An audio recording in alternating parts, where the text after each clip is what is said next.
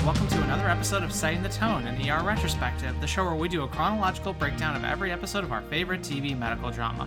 My name is Elizabeth, and with me today, as always, are Lauren. Hello. And Daniel. Hey. Today we'll be discussing Season 2, Episode 15, which is titled Baby Shower. The episode aired on February 15th, 1996. Lauren, what was going on that week 24 years ago? Oh, good. I get to start with a sports one. Bill Belichick is fired by the Cleveland Browns after 5 seasons, finishing with a 36-44 record and 1 playoff appearance. And he would never be heard from again. His career was never the same. Only won 6 Super Bowls. No big deal. It's fine. IBM's Deep Blue supercomputer defeats world chess champion Garry Kasparov, marking the first time ever that a computer has beaten a human at chess. It begins. Skynet. Yep. Broken Arrow debuts at the box office and takes the #1 spot. And, oh boy, I would like to get off Miss Carey's Wild Ride. One Sweet Day by Mariah Carey and Boyz II Men is still the #1 song. Gang, do you remember back in Season 1 when I thought the previous Boyz II Men reign was a long time? Because holy shit. Yeah, I feel like this one has to be surpassed that at this point. Yeah, but see, now this one's combined with powerful lady vocals. This is true. Mariah Carey deserves it, fine. Yeah, she's a beautiful singer. All right, this week we've got 36.4 million viewers tuning in. This week's episode is directed by Barnett Kellman, who had also directed quite a few episodes of Murphy Brown as well as Mad About You, but this was his only ER episode that he directed. And then this week's episode was written by the tandem of Belinda Casas Wells. I'm not sure. I did try to look, but I was unable to determine whether or not she's any relation to John Wells, showrunner. But Belinda Casas Wells, this was really her one and only kind of major mainstream writing credit. She had a few other minor things on her IMDb, but nothing that seems like it got a really wide release. So I would love to know the backstory of how she came to write this episode. And then it was also written by Carol Flint, who had previously written from this season What Life and A Miracle Happens Here. So we open the episode in the dark. The time on the clock says 3:44 a.m. We have Benton laying in bed, which is... The clock specifically is also a Bose alarm clock, so Benton is also a big spender, apparently. Because these were hot shit back in the 90s. I was impressed that my grandma had one whenever I visited her in Florida. My dad had one. I think they still are kind of hot shit to a certain degree. Yeah. My dad had the CD player, and it was very nice. Yeah. I think the general opinion now is that they're overpriced compared to brands like Sennheiser and stuff like that. Like, that generally, like, offer the same audio quality for less money. Yeah. I don't know. But at the time. I'm wearing a pair of pink Panasonic earbuds that I got for $10 off Amazon, so I don't know anything about audio quality. I don't remember where these came from. My friend who went to school for audio would be ashamed. But anyway, his alarm goes off at 3:45 and cut to him working out on the stationary bike and going over surgical jargon as he works out. And he goes out to his car, and there's a real rookie move here by Benton. If you live in a colder climate, I don't know if this isn't common knowledge, but I was taught, and I always did this, to turn the car on first, get the heaters going in the car while you get out and scrape the car or get the snow off the car. Because not only will you have a warm car when you are done, it helps the ice get off the car faster because you're warming the inside of the windshields. He also is doing like the working man's ice scrape, where he just scrapes out the little like 2x2 square in front of his eyeballs and nowhere else. There's no way he can see. Like if he would have started driving after that, I would have been no, yell, no, stop. Clearly, people who live in LA made this episode. Jesus. But if you have enough time to work out in the morning and do your little stationary bike medical review, you have time to scrape your windows properly, Benton. Exactly. But his car won't start. So, womp womp. And I noticed something here that just redated where we are in the timeline for this episode, because he has to manually lock his car. And it's been so long since I've been around a car where you just don't have, like, the power locks. Okay, to be fair, 2 cars ago, a car that Lauren has ridden in many, many times, my old Mitsubishi Galant had manual locks. I blocked it out because having to wait for you to let me in the car every time was really annoying. Just having to... And she would always do it like 1 second too fast. Call me out, why don't you? I am. This is what this podcast is for. Great. You have your pedantic shit. I have my public call-outs. So Yeah, fair. But yeah, so it dated it for me, because let me rephrase that. It's been so long since my family's car has been one without power locks. Lottie frickin' da. Yes. Haha.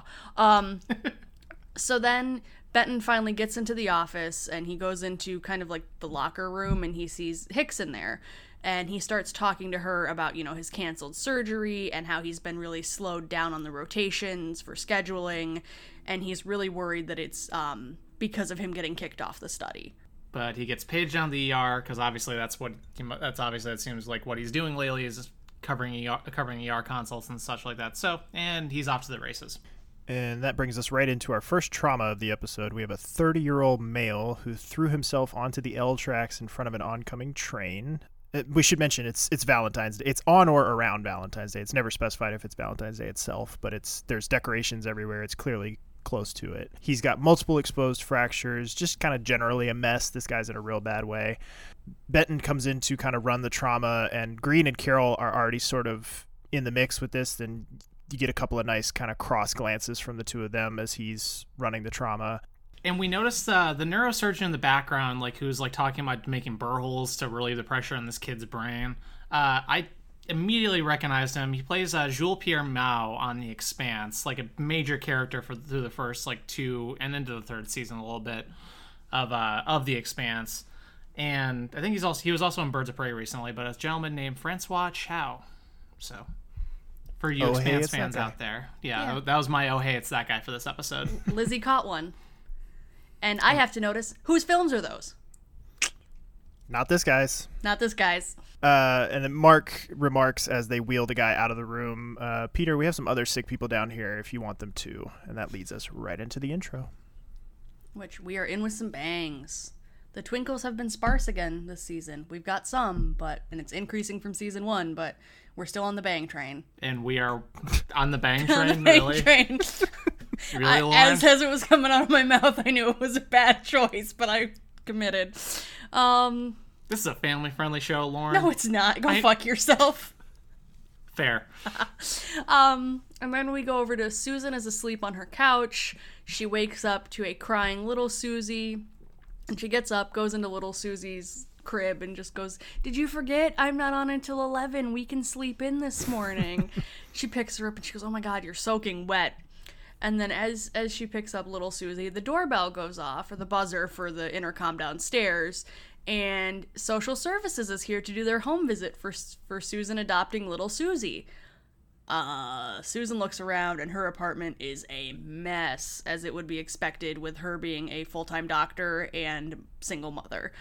So she's like, "Can we reschedule?" And they're like, "Well, if you do, it's not going to be for another 4 weeks." She was like, "Nope, you can come up. It's fine. Just take your time coming up the stairs." And then from there, we go over to our first audio of the episode. Doug comes into work and just some general fun banter about some Bulls tickets that Doug has and just some general goings-on in the ER. Good morning. Actually, good night. Hey, Dr. Ross. Hey. Still got that extra ticket to the Bulls-Spurs game next week? Well, Jerry, I do have 2 tickets, but they're not extra. The ones your dad gave you? Mm-hmm. I thought you threw those out. Well, I was going to, but they're mid-court, about 10 rows up. Oh. Well, you guys heard about all the excitement here yesterday, right? What excitement? Scottie Pippen came in. Here. He was not. Yeah, actually, he did. Brought in a kid from his Cabrini Greens tutoring program. It had a basketball clinic. Kid took a charge, broke his collarbone. Nice try, Jerry. A lot of details, almost believable. It's the truth. Look, I got his autograph. You know what that's worth? It's I-N, not E-N. No, it's E-N. It was him. Who else is on? Kid's mom showed up, so Scotty split pretty quick. So nobody else saw him. I'm heading upstairs. Can we watch? My God, Connie, haven't you had that baby yet? Oh, you won't have me to make fun of after today. I thought you were working up to your due date. I have. And then some. Doc's gonna induce if nothing happens by Monday. I'm going up to OB for a non-stress test. Feel like a damn elephant. Elephant's gestation period is 2 years. Oh, shut your mouth. I love her response. Yeah, Connie looks extremely pregnant And in the very shot. uncomfortable. Yeah. This is, we've already established at this point that she's pregnant for real, but this is the last episode that she appears in before she has her baby for real. So I imagine she was probably very uncomfortable at this point. But yeah, those tickets that Doug has would have fetched quite the pretty penny in 1996. Oh, yeah. just those things, yeah, like were nearly impossible to get to start off with. And we find out later how Doug's dad was able to achieve such a thing. Then we go into our next audio right away. Carter and Harper are talking about Carter's interview today for his future in the surgical service is next it year. for his continued surgical residency? That was my understanding. I believe it's for the surgical internship. Okay. Because you're an intern before you're a resident. Okay. So, and we'll talk about it, and he'll talk about various times throughout this episode just how competitive it is. Okay, my interview is not till 4 o'clock. Benton will be done with the Bill Roth by 10:30. I'll find him. I won't beg. I'll be dignified. I'm not going to have a fair shot at this internship, I'll tell him, unless he rewrites my letter of recommendation. 90 applicants for 6 slots. How did you even see it anyway? It was on his desk, and has put forth a consistent effort. That's what he says about me. Has acquired solid technical skills. I told you that part. Several times. You know, I know he and I have had our differences, but I've worked my butt off for him. Where the hell's our train? John, how soon after intercourse can you get a pregnancy result by blood test? 7 days. Did I tell you about the other applicants? Harvard, Yale, Stanford, Hopkins. I got the home court advantage, but still. Wait a second, did you just say pregnancy? You think you're pregnant? How's that possible? We've been really careful. I know. Did you miss your period? No, not yet. I'm just obsessing. We don't need this today. I know, this whole interview thing is nerve-wracking enough. I'm sorry. Do you want to draw some blood? You can wait. I'm just being paranoid. Don't worry about your interview. Oh, Carter. I love how he's in his own little head, then wait, did you say pregnant? Then back in his own head, and then wait, do you need to draw some blood? Like, just pick one. It's weird to hear somebody call him John instead of Carter. Yes. I never get used to that. He's always Carter to us. He always will be. It's even weird, like when I immediately just thought of the conversation that him and Susan have when they have their little fling in season 9. Or that was season 1. I'm thinking of. Yeah, when she flirts with him and calls him John. Yeah. Okay, yeah. John. Yeah. It's also weird when they're scolding him in season 7 and they call him John. But we'll get there. Yeah, we'll get there. But yeah, Carter off to a wonderful start to his day. Mr. Ball of Anxiety. Sweet baby Carter. And just a note, they're at the Chicago Brown Line stop. Which is normally where we've seen them get on when they're leaving the ER. So they must just like to shoot at this particular stop. Which, to be fair, it's a beautiful stop. Maybe it's just because it says Chicago. They figure, hey, people will know this is in Chicago. Right. There's not going to be anybody picking this apart down to the most monotonous detail. I'm really excited for your pedantic take of this episode, Daniel. I can't wait to ready. waste your time with that later on. I'm so ready. But for now, we go from there back to the ER where Connie is seen coming out of the elevator and she's wheeling out a pregnant woman, and they're like, I forget what Doug says. It's something like, well, that was quick or something like that. And she's like, yeah, shut up, man. We got there's a sprinkler system that has busted up on the labor and delivery ward. So they are bringing all of these women actively in labor down to the ER. There's a total of 8 women being brought down, and it's just like absolute chaos. And this is going to kind of set up our through line for the whole episode. We're going to come back to this over and over again. Yeah, Doug is doing a hell of a job just managing all of the different labors that are going on right now and, triaging them appropriately because, obviously all these women they're all in labor, but they're all in various stages. Like a couple of them are ready to pop right now, but most of them can wait. But then we go on to Benton is doing surgery on the gentleman who crushed himself with a train.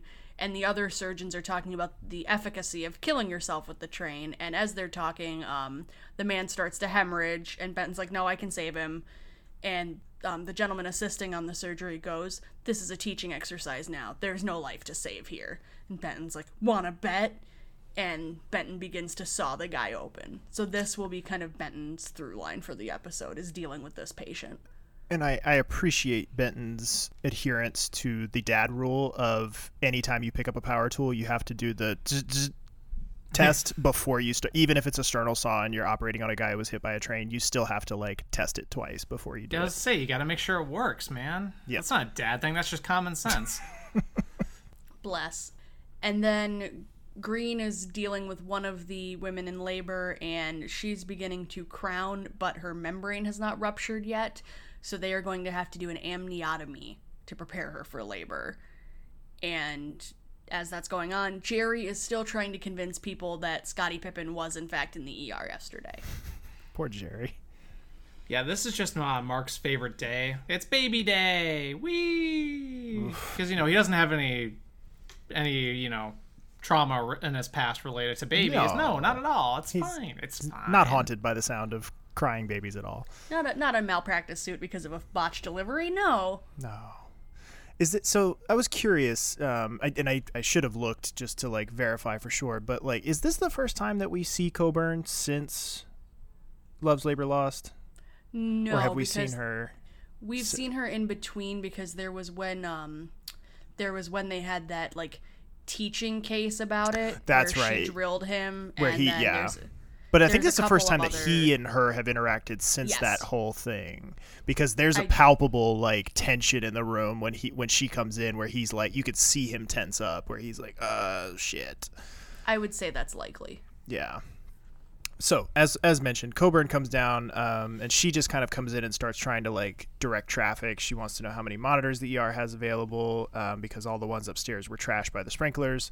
She wants to know who's attending today, and surprise, it's Mark. And Weaver is kind of directing the traffic with her, and so she's answering all these questions, and she's like, Mark Green, you're familiar with him, right? Yep. Like I said, that's kind of where the tension sort of comes in, because it's within earshot of Green when they're having this conversation. Yeah, he just kind of perks up a little bit and is like, what? Oh yeah, you can see like visible discomfort on Green's face. But Coburn kind of jumps in to take over, helping the woman deliver. And then we do a quick cut over to Harper, who is taking blood for her serum pregnancy test, which I watched this episode. I actually watched this episode twice. And the second time I watched it with Nurse Jen, and she picked out right away what I missed, that Harper's using a fake arm when she is drawing her own blood. She was like, she does a very good job of hiding it. She's like, but that is a fake arm. So good job, props department. I want to note something real quick before we get too far away from this. I also want to note when Coburn takes over from Mark on this delivery, he is elbows deep in this woman, and like she just shoves him out of the way and completely takes over. It's like, I'm kind of in the middle of something here, ma'am. Yeah. But the woman who is currently giving birth, her name is Mrs. Wilson, and she has a baby boy. Whee! Yay! Coburn asks Mark to do the sutures, and suddenly, oh no, there's more contractions. And this one is breech birth, which means it's coming out butt first. So they did not know it was twins. And Mark leads her extremely well, much to Coburn's sort of, okay, fine. I didn't want to say delight, but... her chagrin. Yeah. Like, okay, I guess you're fine, jeez. Yeah, carries her through the breech birth and doesn't just... excellent job making sure that baby comes out all nice and healthy and without any broken bones or anything like that, which can happen a lot more when you're coming out butt first. Didn't you come out butt first? I started to peek my toe out 8 weeks early. And then you had the C-section? And then they were like, no, your kid's an idiot. She's coming out C-section because she's too small to probably survive a normal birth. A normal birth when she's coming out feet first. Ah, okay. So, and I might have been too soft to come out head first. I don't know where I would have been 8 weeks early. You were very small. I was very small. I could fit in my dad's hand. Yeah. But Mark just gives Coburn a cute little... Mark just gives Ms. Wilson a cute little wink as he tells her she can relax, because now there's only two Babby. Babby's done. Did either one of you notice the looks that Lydia gives to Coburn as she's like sort of shout coaching her, like Mark through that second delivery, where like he's like shade? Yeah, like where he's like, no, I've got it, it's fine, and she's like shouting directions at him. They cut over to Lydia, I think at least twice, and both times she kind of shoots these looks in Coburn's direction that. The best way I can describe it is that it was like a mother or a grandmother looks at somebody who's messing with their son or their grandchild. Like, it was like very motherly. She was just sort of like, leave him alone. Like, let him work. Like, I thought it was sweet. It was very like protective on her part. Of course. She's so here for Mark. But no, I hadn't noticed at the time. It doesn't surprise me, but I hadn't picked it up. And I also I was laughing to myself because I'm thinking now, having listened to Darren's interview, since I wasn't on it, I finally listened to it, and I'm just thinking about all these babies, and I was thinking of the closet full of prosthetic baby comment that he made. And I'm like, oh, they end up in a closet. Oh, God. Which, give that a listen, folks. It should be out by the time this episode's out, so it should be out for general public release. It's good. Super fascinating. That's absolutely fascinating and absolutely... Yeah, just really cool information interview. Yeah, I had to miss the actual interview, but I got to listen to it after the fact, and it was a good use of my time.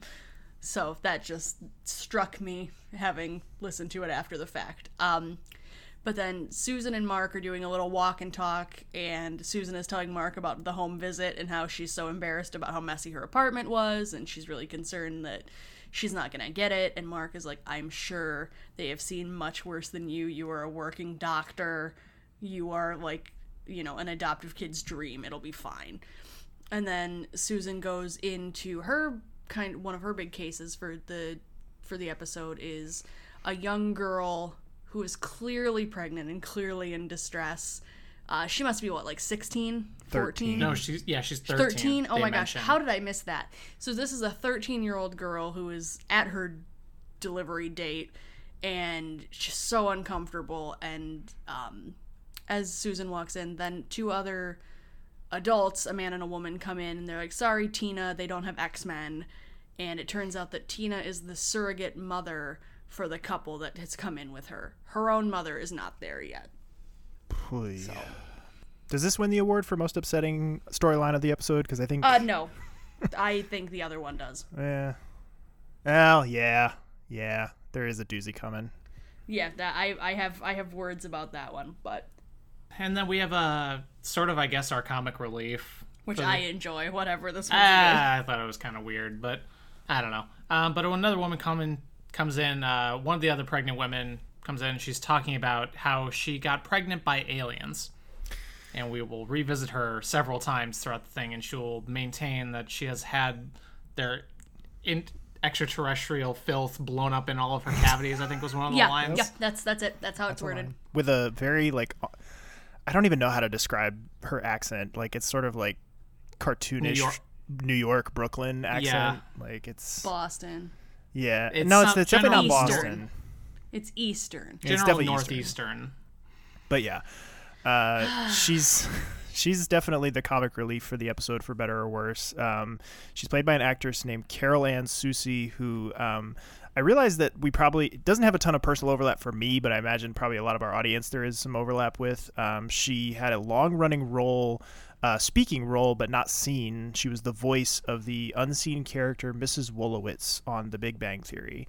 Apparently she voiced that role for like 10 years. So Jesus. If you're a fan of that show, you may recognize her voice, if not her face. There's no way it would have been 10 years. That show went for a long time. Yeah, it went for a long time. It did not start in 2004, though. It started when I was in high school. So it was the better part of 10 years. It was 7 or 8 years. I know it was a long time. I think it was 2006 or 7 through her death, so 7 or 8 years. But yeah, she passed away in 2014, unfortunately. So, but we go back to the admit desk where we see another pregnant woman who is doing laps, walking around the ER to help better dilate, move her labor along. Her and who we assume are her husband, get stopped by Lydia and are just like, what are you doing? And they explain, and she's like, sure, go do your thing. Like, we finally get an easy one. Okay. Like, walk do your on. thing. Right.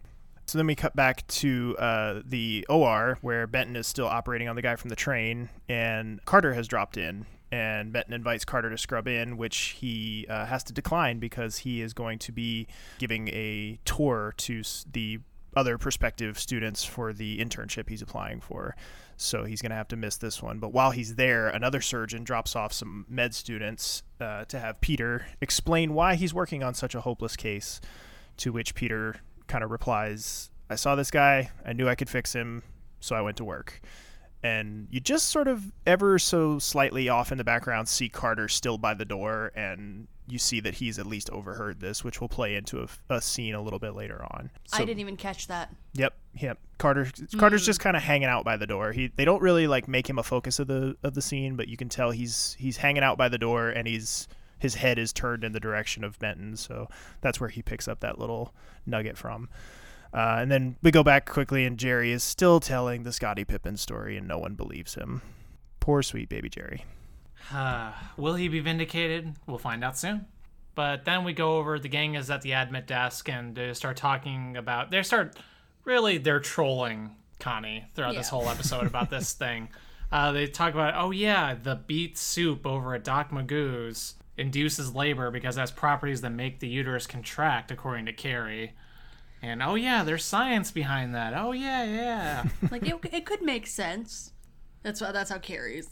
Yeah. Clearly they're all in on something, and we'll find out what that's leading to a little later. Such a good goof for the episode. But then here's the other big problematic patient for the episode. So we have the 13-year-old girl, and then we have Jeannie comes up to talk to Susan about a patient who says they cannot give a urine sample, like they don't have to go. And Susan's like, well, what do you need a urine sample for? Is something wrong? And Jeannie's like, she has a history of drug abuse. She's had I don't remember if she says she has the potential for a crack baby or that she's had 2 crack babies. But she specifically she's had 2. She specifically uses the phrase crack babies. Multiple times by multiple characters that phrase gets used. Yep. So we're on for another dangerous myth of the drug war. We've got people abusing their child foster benefits for crack, and we've got crack babies. So we're 2 for 2 so far. Filling out our bingo card. On propagating myths of the drug war from the 90s. Crack babies. It just feels dirty to say. Yeah. I was like, do we actually, should we even be saying that? I don't know. I'm going to say it because I want to bring awareness to the fact that it's a very problematic view and incredibly outdated. Okay. I know we've got some medical listeners who may have varied opinions on this, and I'm curious to get your comments on it, but anyway, we go over there. Mark is delivering his 3rd child of the day. We have a woman screaming about her husband needing a vasectomy as he videotapes the birth, which, I can only imagine that's a pretty common phrase when a woman has their husband present for the birth. And Connie is still this woman's just screaming her head off, and Connie just eventually just yells at her, "Will you shut up?" Because she's. And then Mark says, "Oh yeah, the baby's baby's huge, so he must be at least 10 pounds." And then Connie's like, "Oh, I take that back. You scream all you want." You've earned it. Yeah. But the baby does come out, unfortunately, lethargic. It's looking kind of blue, not really breathing fully. And it's possible that the woman may have developed gestational diabetes during the pregnancy. Yikes.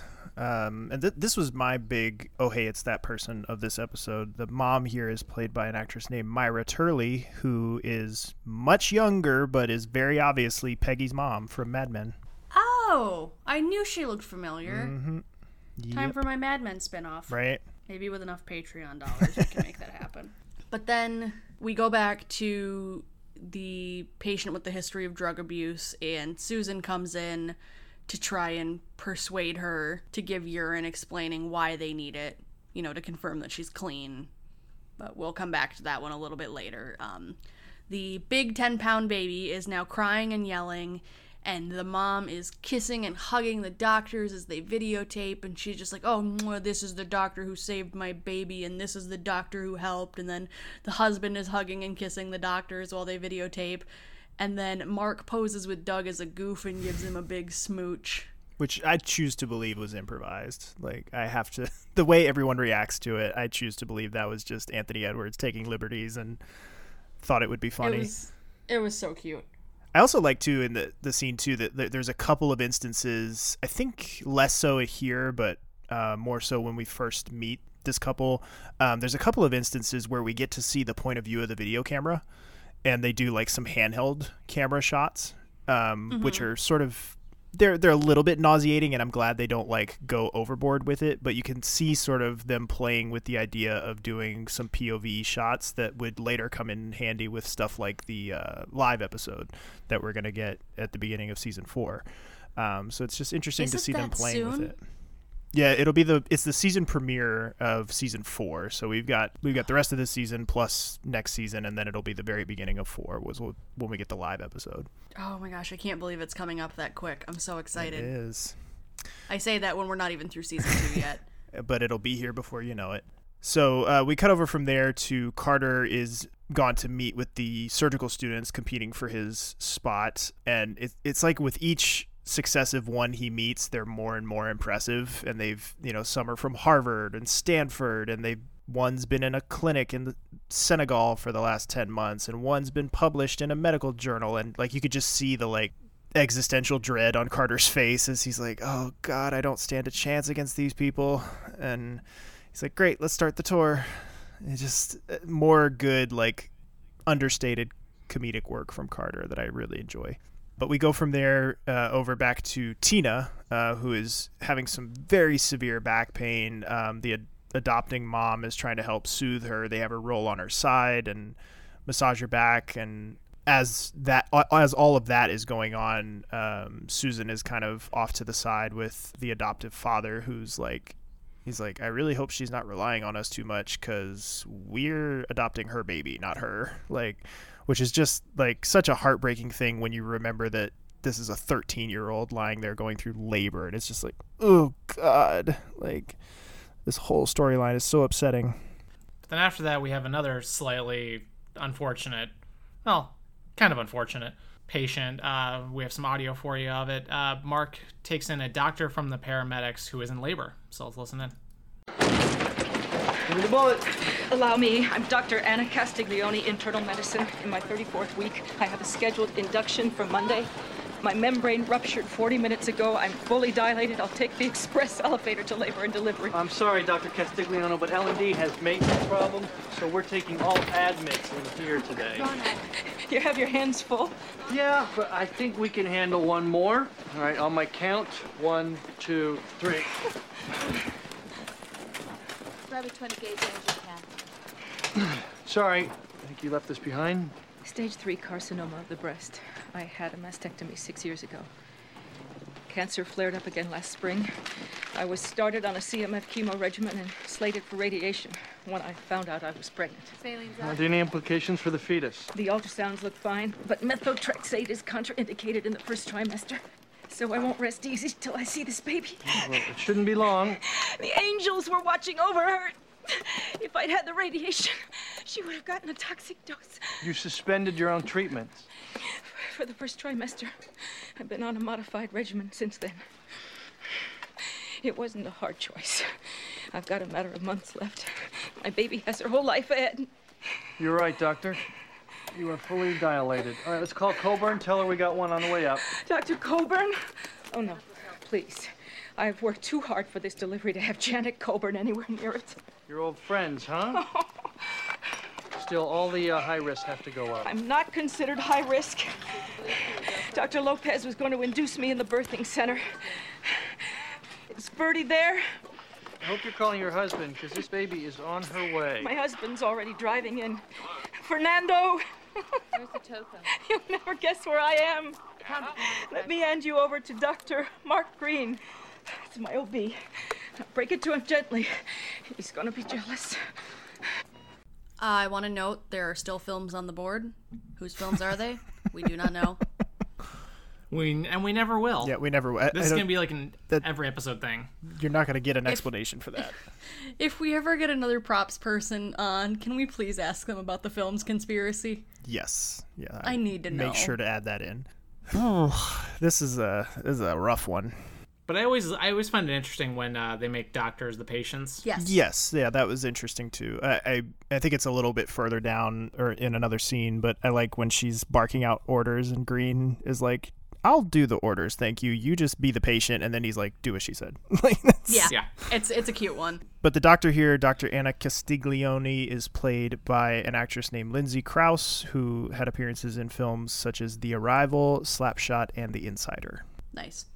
Yeah, she's a great actress, and she has some really powerful scenes later this episode that just, my heart. Yeah.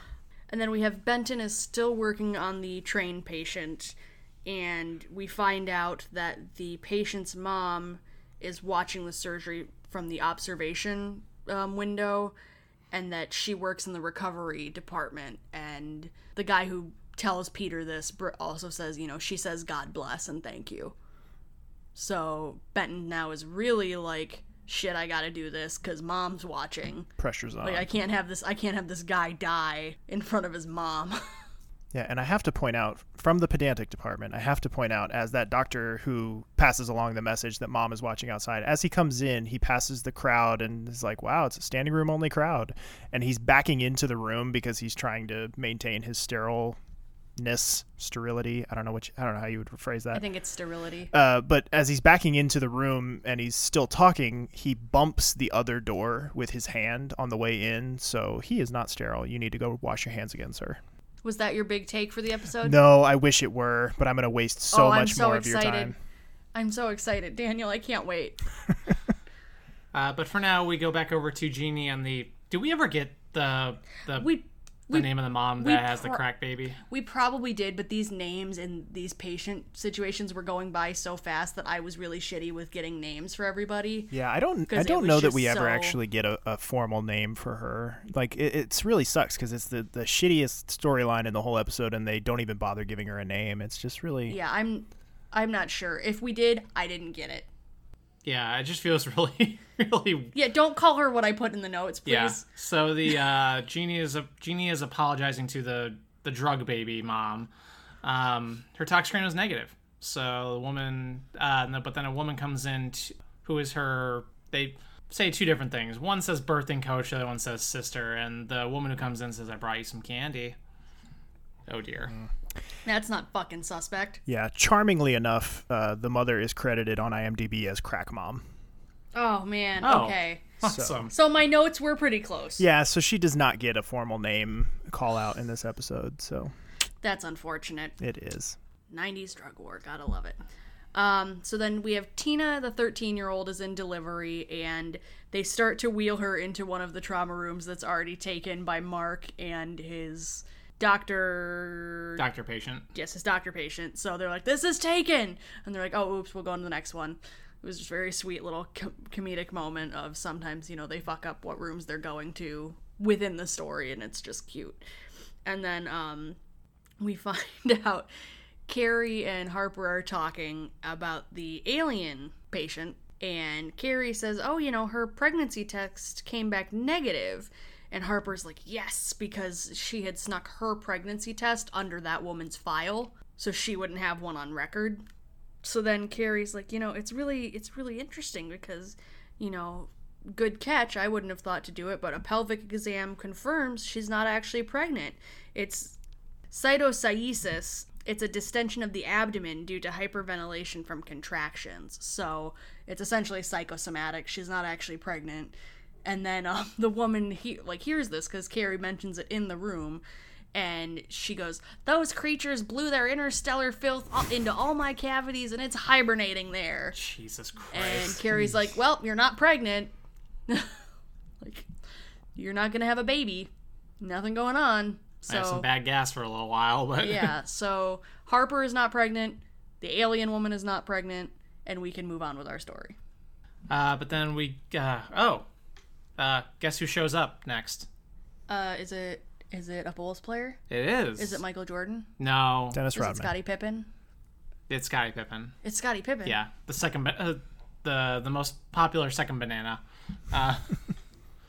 Because Michael Jordan was the leader and Scottie Pippen was easily the number 2 of that team, number 2 guy on that team. But I don't get the second banana reference. His sidekick. Yeah, he was the sidekick. He was the. But I've never heard the term second banana. What? Yeah, never. I've heard second fiddle. I've never heard second banana. What the fuck is second banana? I have no idea the origins of it. I don't know. I don't like how passionately you are upset about second banana, yet you were not this passionate about banana fish. I find that to be very fishy. No pun intended. I'm fucking Googling this. Yeah, you guys have to be But sure. Anyway, Jerry's smelling cigars, and Scottie Pippen shows up to thank him for yesterday, and Jerry runs to tell all of everyone, like, Jesus Christ, fucking Scottie Pippen's here. Oh my god, one of the most popular people in the world is here. And everyone just sort of brushes him off because they're all super busy. Like Mark and Susan are elbows deep with a pregnancy. Wendy and Jerry runs back to the desk and Mr. Pippin is gone. And Wendy's like, where the fuck did he go? Wendy says, kind of a tall guy. He told everyone to say thanks, and Mr. Pippin is gone. What'd your Google foo? That it's a real expression that I've just never heard before at 28. What the fuck? Your entire worldview is crushed. It's really, I'm struggling with this right now. You guys might have to do the rest of the episode without me. Well, Daniel, tell us what happens next then. So from there we go over to Tina is in labor. Susan's kind of coaching her through it and is doing such a good job with it. Like, Tina is as scared as any 13-year-old in active labor probably should be. And Susan is just like, no, you're doing so good. You're really brave. Like, I've seen people twice your age not be able to handle this. Like, and she just does a really good job of like soothing her through it. It's very, very sweet. But we leave from there to go and check back in with unnamed woman with prior drug problem is what I'm going to term her. The woman who had the talk screen, she gets up to go to the bathroom, seems very sluggish and out of sorts, but won't let Jeannie offers to help, walk her to the bathroom. She won't let Jeannie help. She goes around the corner to the women's room and Jeannie just sort of kind of tails her, and she doesn't end up going into the bathroom. She sits down on the bench outside of it and she sees Jeannie watching her, and she just holds her hand out and is like, take this from me. And it's a crack pipe with some presumably crack with it. It's a rock. Yeah, some rock. Turns out that she was using during her pregnancy, but she's been clean for the last 2 months, and Jeannie has to go let the doctors know so that they can, get the baby tested and stuff once it's born. And upsetting storyline is upsetting. Details and it will at 11. continue to be upsetting. Yeah. Fucking second banana. That can't. Fuck. Goddamn. Okay, Lizzie. Ugh. Anyway, I have another patient, utility guy who was electrocuted upstairs while working on the sprinklers up there, and the guy that runs down looks super familiar, but Lauren and I couldn't place him, and we really couldn't find information about him, so I don't know.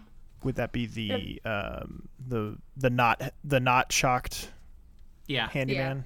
Let me check. Yeah, the one that took a little shock and has to sit down in the trauma room. The black gentleman. Let me check real quick. If I can even find him in the cast list. Like, is he even... And his voice sounded really familiar, too. Like, it was a very, very specific... Maintenance man. Here we go. Lauren, why don't you tell us what happens next? Hold on. He's got it. I'm too busy fucking thinking about second banana. All right. So, maintenance man is played by an actor named Lawrence A. Mandley. And he's pretty prolific, so you may have seen him in something.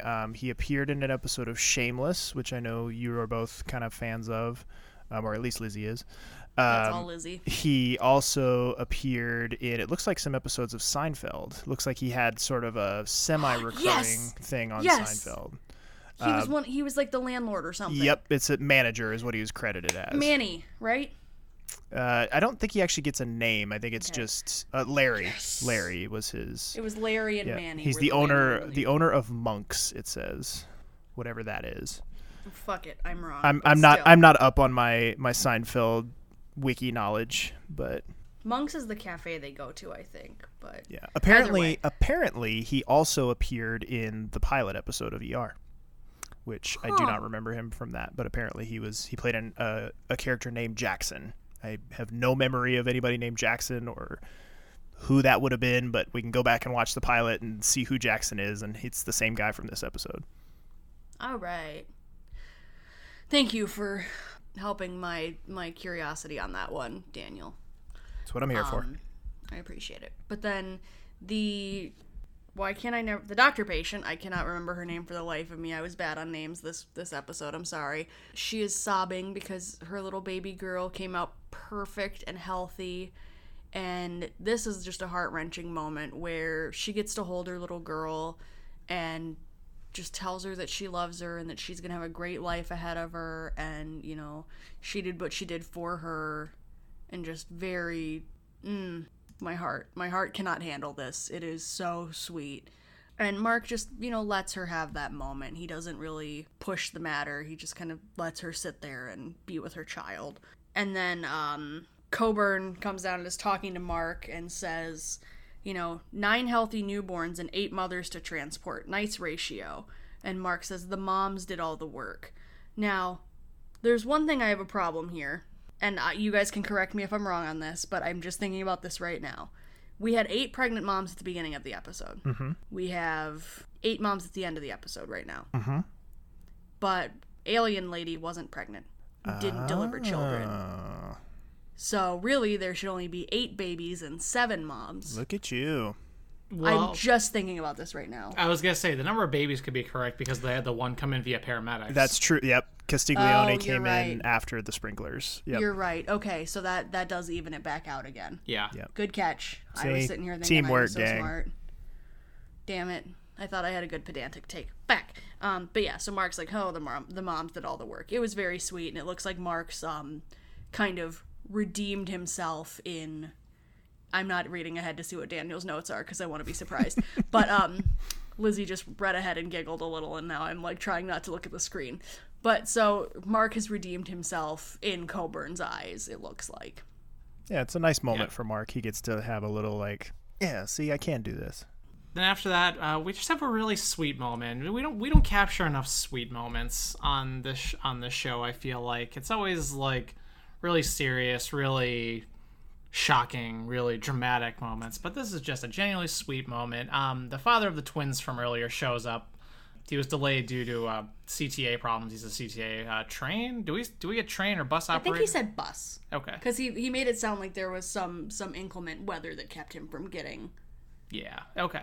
But he shows up and is just overjoyed when he sees his children. So let's listen in.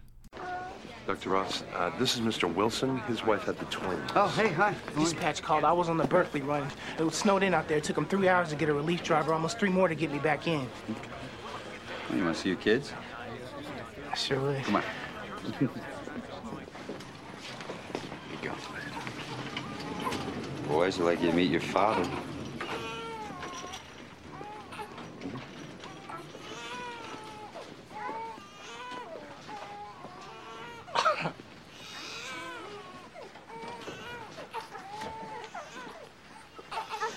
I'm sorry I wasn't here for you guys.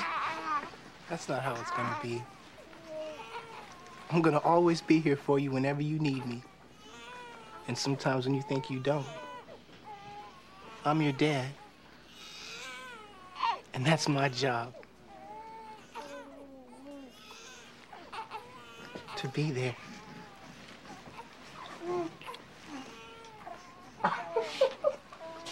You'd be a great father. They say it's all about the kind of start you get.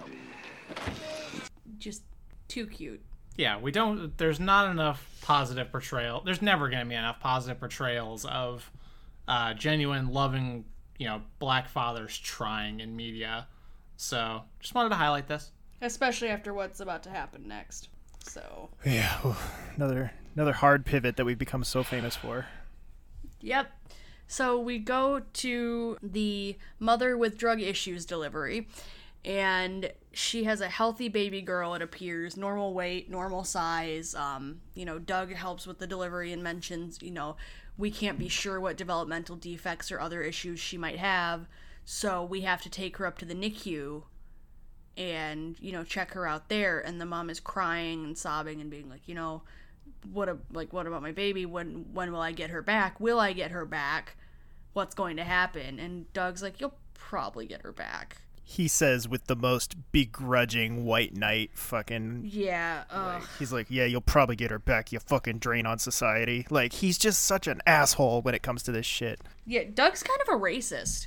A little bit. Like, a little bit. Because it's really, more than anything, it's these black patients that he really doubts. Yeah. Like with the dad with the cocaine, the ones that really stand out to me. Doug's kind of a bit of a racist. And he's been called on it before. Like, I forget who it was, whether it was Halle or Connie, but one of them... I think it was Connie. One of the two nurses called him on it at one point, and he got very offended. Yeah, it was that episode with the dad with the daughter with the cocaine overdose. Yeah. Where she was like, if this was Becky from the suburbs, you wouldn't be doing this. So, yeah, it's Doug's a bit of a racist. Yeah, he's... Not quite a Shep racist, but he's definitely got some of those biases ingrained. Hey. But after that, we have some more audio for you. Let's listen into Carter's interview for the intern position. And please note, he's doing this the entire time. He's like trying to like sew a needle or like trying to tie a knot together, and it's like he has a paper clip that's dangling into a Jewel, a regional grocery store chain Jewel coffee can with a magnet in the bottom. So even though my family was predisposed to law, I was a black sheep and decided to go into medicine. Shoot. Can I try again? The point, Mr. Carter, is to tie the knot without pulling the clip away from the magnet. I know. Mr. Carter, can you run through the steps of an adrenalectomy? Sure. Identify the mass by CT. Make a Coker incision. I almost had it. What if that had been a patient? And your inept technique caused uncontrolled arterial hemorrhage? I would repair the damage and proceed. Good answer, Mr. Carter. It may not be possible to tie that knot without dropping the magnet. But you didn't lose your cool, and that matters. That and your academic records, your board scores, and your letters of rec. Quite frankly, Karl Vucelich sent his standard glowing report. Still didn't fix the typo in the second paragraph. But it's Dr. Benton's letter that gives us the most pause. I am at a loss to explain. You're one of the first students to survive Dr. Benton. But to have him use words like solid in connection with surgical technique. High praise from Benton. Not to mention full knowledge of anatomy and diagnostic tools. That's tantamount to gushing. Are you sure he wrote this? He did.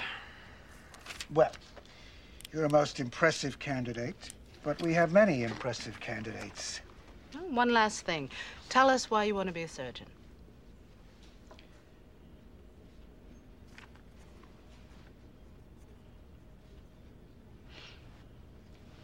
It's not a trick question. No. I see people with injury or disease, and I know that I can fix them.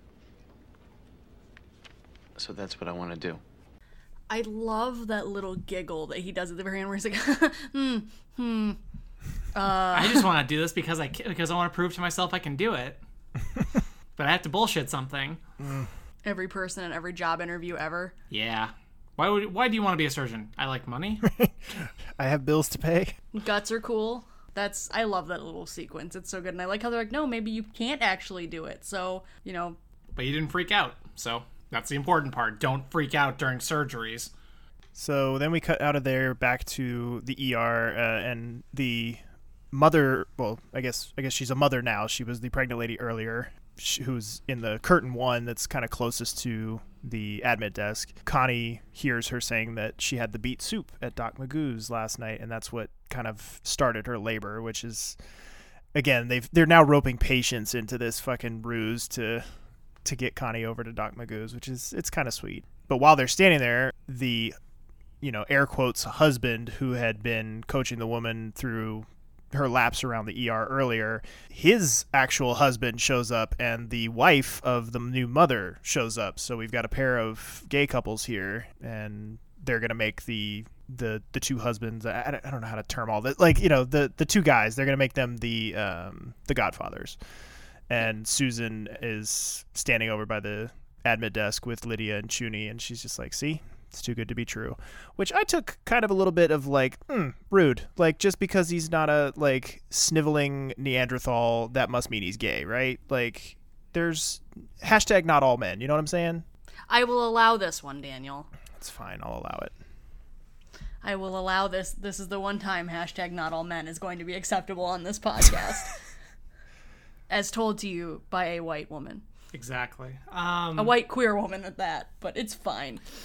Hoo boy. Sorry, okay, go ahead. It's okay.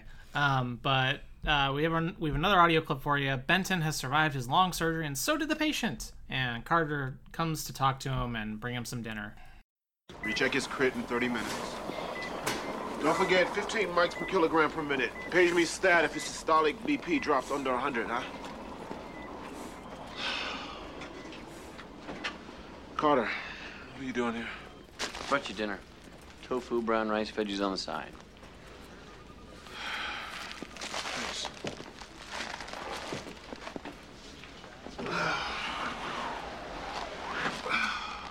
I know it's been hard lately. I just want to thank you for setting the bar high, for everything, for being a good example. The interview went okay, huh? It's hard to say. I think so. Is that guy gonna live? Yeah, I think so. Gang, this is our first really good Carter and Benton bro moment. I'm so excited about it. Where they're actually starting to act like maybe not quite peers, but a little bit more respect for each other. Yeah, he doesn't treat Carter's existence with utter disdain. Yeah, because we didn't really have a moment like this after Benton gave him the glowing recommendation for the sub-I, right? Nope, not really. This is the first time I think they've ever, like Lauren said, almost sort of seemed like equals. And I think it was, I mean, I don't know that they did this intentionally, but I do feel like them like sitting down on the floor next to each other, there was something to that symbolically, like they were on a similar level. I love the two of them together. Having just watched the end of season 6 and some of season 7, just seeing where their friendship and colleague ship, that's not the right word. There's just the general like camaraderie that they develop. Yes. And the sibling like relationship that they develop. I wouldn't necessarily say sibling, but they look out for each other. Yeah. Oh, I would definitely categorize later on, not here, but later on, I would definitely categorize their relationship as brotherly. Like they develop a brotherly relationship much later on down the line, but yeah, here it's just nice to see them playing on some kind of even playing field for a change. It's just nice to see. Yeah, by the end of season 6, beginning of season 7, Benton definitely has Carter's back in a much more meaningful way. But here it's good to see that they're starting to be like, okay, you're not a total waste of space. Yeah. Like, it's good. But then we go over to Tina, the 13-year-old, who has successfully had her baby, and she's in there just snuggling with it, and she's breastfeeding it, right? Maybe. I did not actually make note of that. But yeah, so that she's just like, oh, she's so cute, you know, she's great, and she's starting to have reservations about giving the baby away, and she's saying all this in front of the adoptive parents, and she's like, oh, you know, I'd pay you guys back someday for all the prenatal stuff, and they're like, we don't care about the money, we want the baby. What the fuck's wrong with you, child? And then her mom runs in, she hasn't been there all day, runs in and is like, oh, my little baby had her baby, and just... you know, oh, she's so cute, you're so cute, like, you did such a good job, blah, blah, blah, and just, like, starts making baby noises at the baby, and Tina's like, I know, I think I'm gonna keep her. And the mom's like, I totally get it, you're so cute, and, you know, she must be good luck, just like you were, and, you know, totally just really annoying, I mentioned, really annoying baby noises with this baby, and the adoptive parents are still sitting in the room with abject horror on their faces as this scene goes out. Like, this is where this ends. Yeah. They don't resolve it. We assume that Tina takes the baby and screws these parents over. It's bad. It's bad all around, gang. Okay. So next up, we have apologies for the listening party part of this episode, but this is our final audio clip of the episode. Doug is showing up to what he thinks he's going to do is confront his dad, but it turns into something very different. Excuse me, is there another Hotel Dupree around this area? No, it's the only one. Problem? No, it's not quite the dive I expected. I'm here to see a guest, Ray Ross. Oh, no, Mr. Ross is in the bar. Why am I not surprised? But he isn't a guest. Mr. Ross owns this hotel.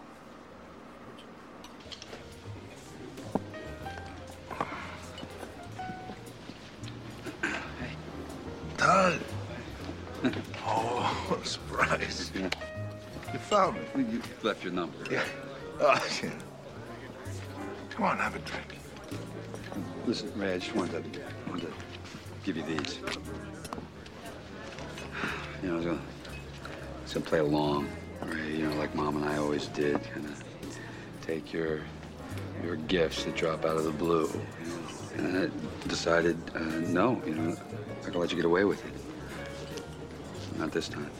So, you're not my father. Father's someone who was there, and you never were. I know, I'm sorry. You and your mother deserve better. Well, she did. No, you did too. Hey, Jimmy. Yeah. I have a bottle of Maker's here. Right away. You look, I'm beat. I delivered 8 babies today. So. Oh, yeah, sure. I understand. Boy, the night you were born. Ooh. I swore I was a changed man. Your mother must have told you how you came into this world, huh? Oh, it's a hell of a story. She must have told you about the skates, huh? She's taking out the skates. We were up at the cabin and the lake was... Cabin, the one that the bank took back? Yeah, well, that was a big stuff. Anyway, you weren't due for another 2 weeks, and there your mother was. She went into labor. Right. And the lake was frozen over. The doctor was afraid to drive across the ice, you know? So there's your mother, huh? Strapping on skates between contractions. I swear I thought I was gonna have to deliver you myself. Huh. Daniel, enlighten us. Yeah, Daniel, what's your pedantic? I'm dying to know. All right, but before I do, because I will admit, it's a very, very stupid, very pedantic thing, so I do want you to get any legitimate thoughts you might have about this interaction out of the way, because you're not going to want to talk about this scene ever again after I get done with it. So do you have any thoughts just on this, just generally? I had kind of, let's make it about me again. I kind of had a flashback to my own, not childhood, but adolescence, reckoning kind of with when I had a more troubled relationship with my father. And it's like, you know, he'd remember something so fondly, and I'd be like, oh yeah, you mean when you lost your house? Or stuff like that, where it's just like that bile of just like, no, I'm just gonna taint everything because you're remembering it the way you want to. I'm remembering it the way it actually impacted me. Right. So, goddamn, I mean, go Doug for sticking to your guns. Lizzie, did you have anything before I completely ruin this scene forever? No, I'm genuinely curious. Yeah. So Right. any thoughts I had about the scene are overridden by my curiosity. I have waited, now, so please. Especially with the capital letters. I have waited until 40 minutes into the airtime of the episode. Forget about how far we are into this episode before I bring it to a fucking screeching halt here.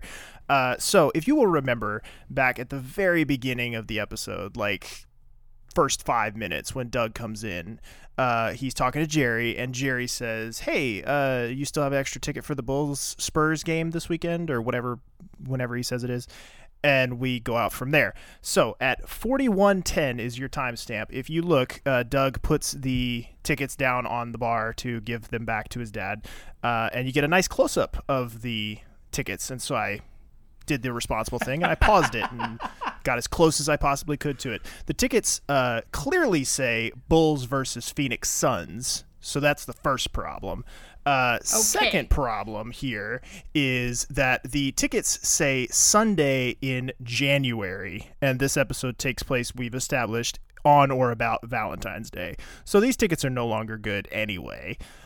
Another third level of pedantry that I went to for this, I went back and checked, and the Bulls were either on the road or off every Sunday in January of 1996. So these tickets are 100% grade A bullshit, and I'm done. Oh, wow. You did your homework. I really did. I went all out for this one. Shout out to basketballreference.com for giving me those 1996 Bulls scores that I was ever so thirsty for. Oh, you know, my only response to that is, Daniel, it's a goddamn TV show. Look, I can't judge because look at the shit I scream if they're about, gonna so. give me a close up on the tickets, like I had to check, like, and it was the first thing that caught my attention. Like I said, they got the opponent wrong that Jerry called out at the beginning of the episode. That's the first problem. I was a little mad that I couldn't get the exact date because there's a paperclip on the tickets that obscures the month date, but you can clearly see it says January 1996. So the tickets are already useless anyway. So it's, come on, guys. it's devil's in the details here. So, okay. So you can be... So now, what category... Okay, so Lauren has her films. I have my Chicago geography. Apparently mine is very niche. It's sports ticket printing pedantry, which I can't imagine is going to come up in very many episodes, but damn it, I did the work for this one. Okay. You had Beltgate. I did have Beltgate, but Green seems to have learned from that. So he's no longer a beltless motherfucker. Yeah, he learned. So we'll see. Maybe Doug's dad will learn. I think he's only got one appearance left, so we'll probably find out in short order whether or not he's learned his lesson of trying to pass off counterfeit Bulls tickets on his. Maybe that's the thing. Maybe it's a deeper layer of storytelling where it was like he gives back these obviously counterfeit Bulls tickets. See, that's really what it is. It's not that I'm being pedantic. It's that I've uncovered 4D chess level storytelling by the ER writers. Jesus Christ, Daniel. Jesus Christ. He gave him shitty tickets so he would come back. Exactly. Yes. Okay, so from there, we get Connie is signing out, and at the admit desk is Wendy, and she's like, "Where is everybody?" And Wendy's like, "Oh, you're the last one to clock out for the day," kind of thing. And Connie signs out and she goes, "Oh, it's my last day for a while." And Wendy's just like, "All right, good luck." And then she goes over to Doc Magoo's and she sits down and she goes, "Do you have any of that beet soup?" And then the Doc Magoo himself, I don't know if that's his actual name, but the guy behind the counter goes, "Did you say the beet soup?" And he says it really loud and purposefully, and all of a sudden everybody pops out with gifts for a baby shower. And it's just very sweet, cute moment. And then we note that it's, as Daniel mentioned before, it is the last episode before the actress who plays Connie has her baby for real. Yeah, I'll be interested to see if she disappears for a while. Just very cute. I like when they do little, department bonding things like this. Yeah, it's very sweet. And then we close out the episode back at the hotel. Doug and Ray are playing foosball against one another. Best 2 out of 3 for the tickets to the Counterfeit Bulls game. 1 for each of them. And that's how we close out the episode. So this one was super chaotic, but I loved it. Yeah, I liked it a lot. It was very refreshing. I think we are firmly cresting that second wave of the season. The season has gotten its second wind, and we're going to close it out strong, I think, over these next few weeks. All right, well, that's about going to wrap up our episode for today. Thank you all very much for listening, as always. This show is brought to you in part by our patrons over at patreon.com/settingthetone podcast. For only $1 a month, you can get access to our show notes each week. For only $5 a month, you can get access to the full season recap episodes, a free sticker featuring our favorite desk clerk, Jerry. And once our stretch goals are met, you'll also get access to a monthly bonus show called The Lounge, where we'll talk about whatever's going on for us in our lives and pop culture in that moment, as well as monthly movie commentaries where we watch and talk about a movie featuring an ER cast member. We would also appreciate it if you would follow us on our social media accounts. We are at SetTheToneER on Twitter. We are on Facebook at facebook.com/SettingTheTonePodcast.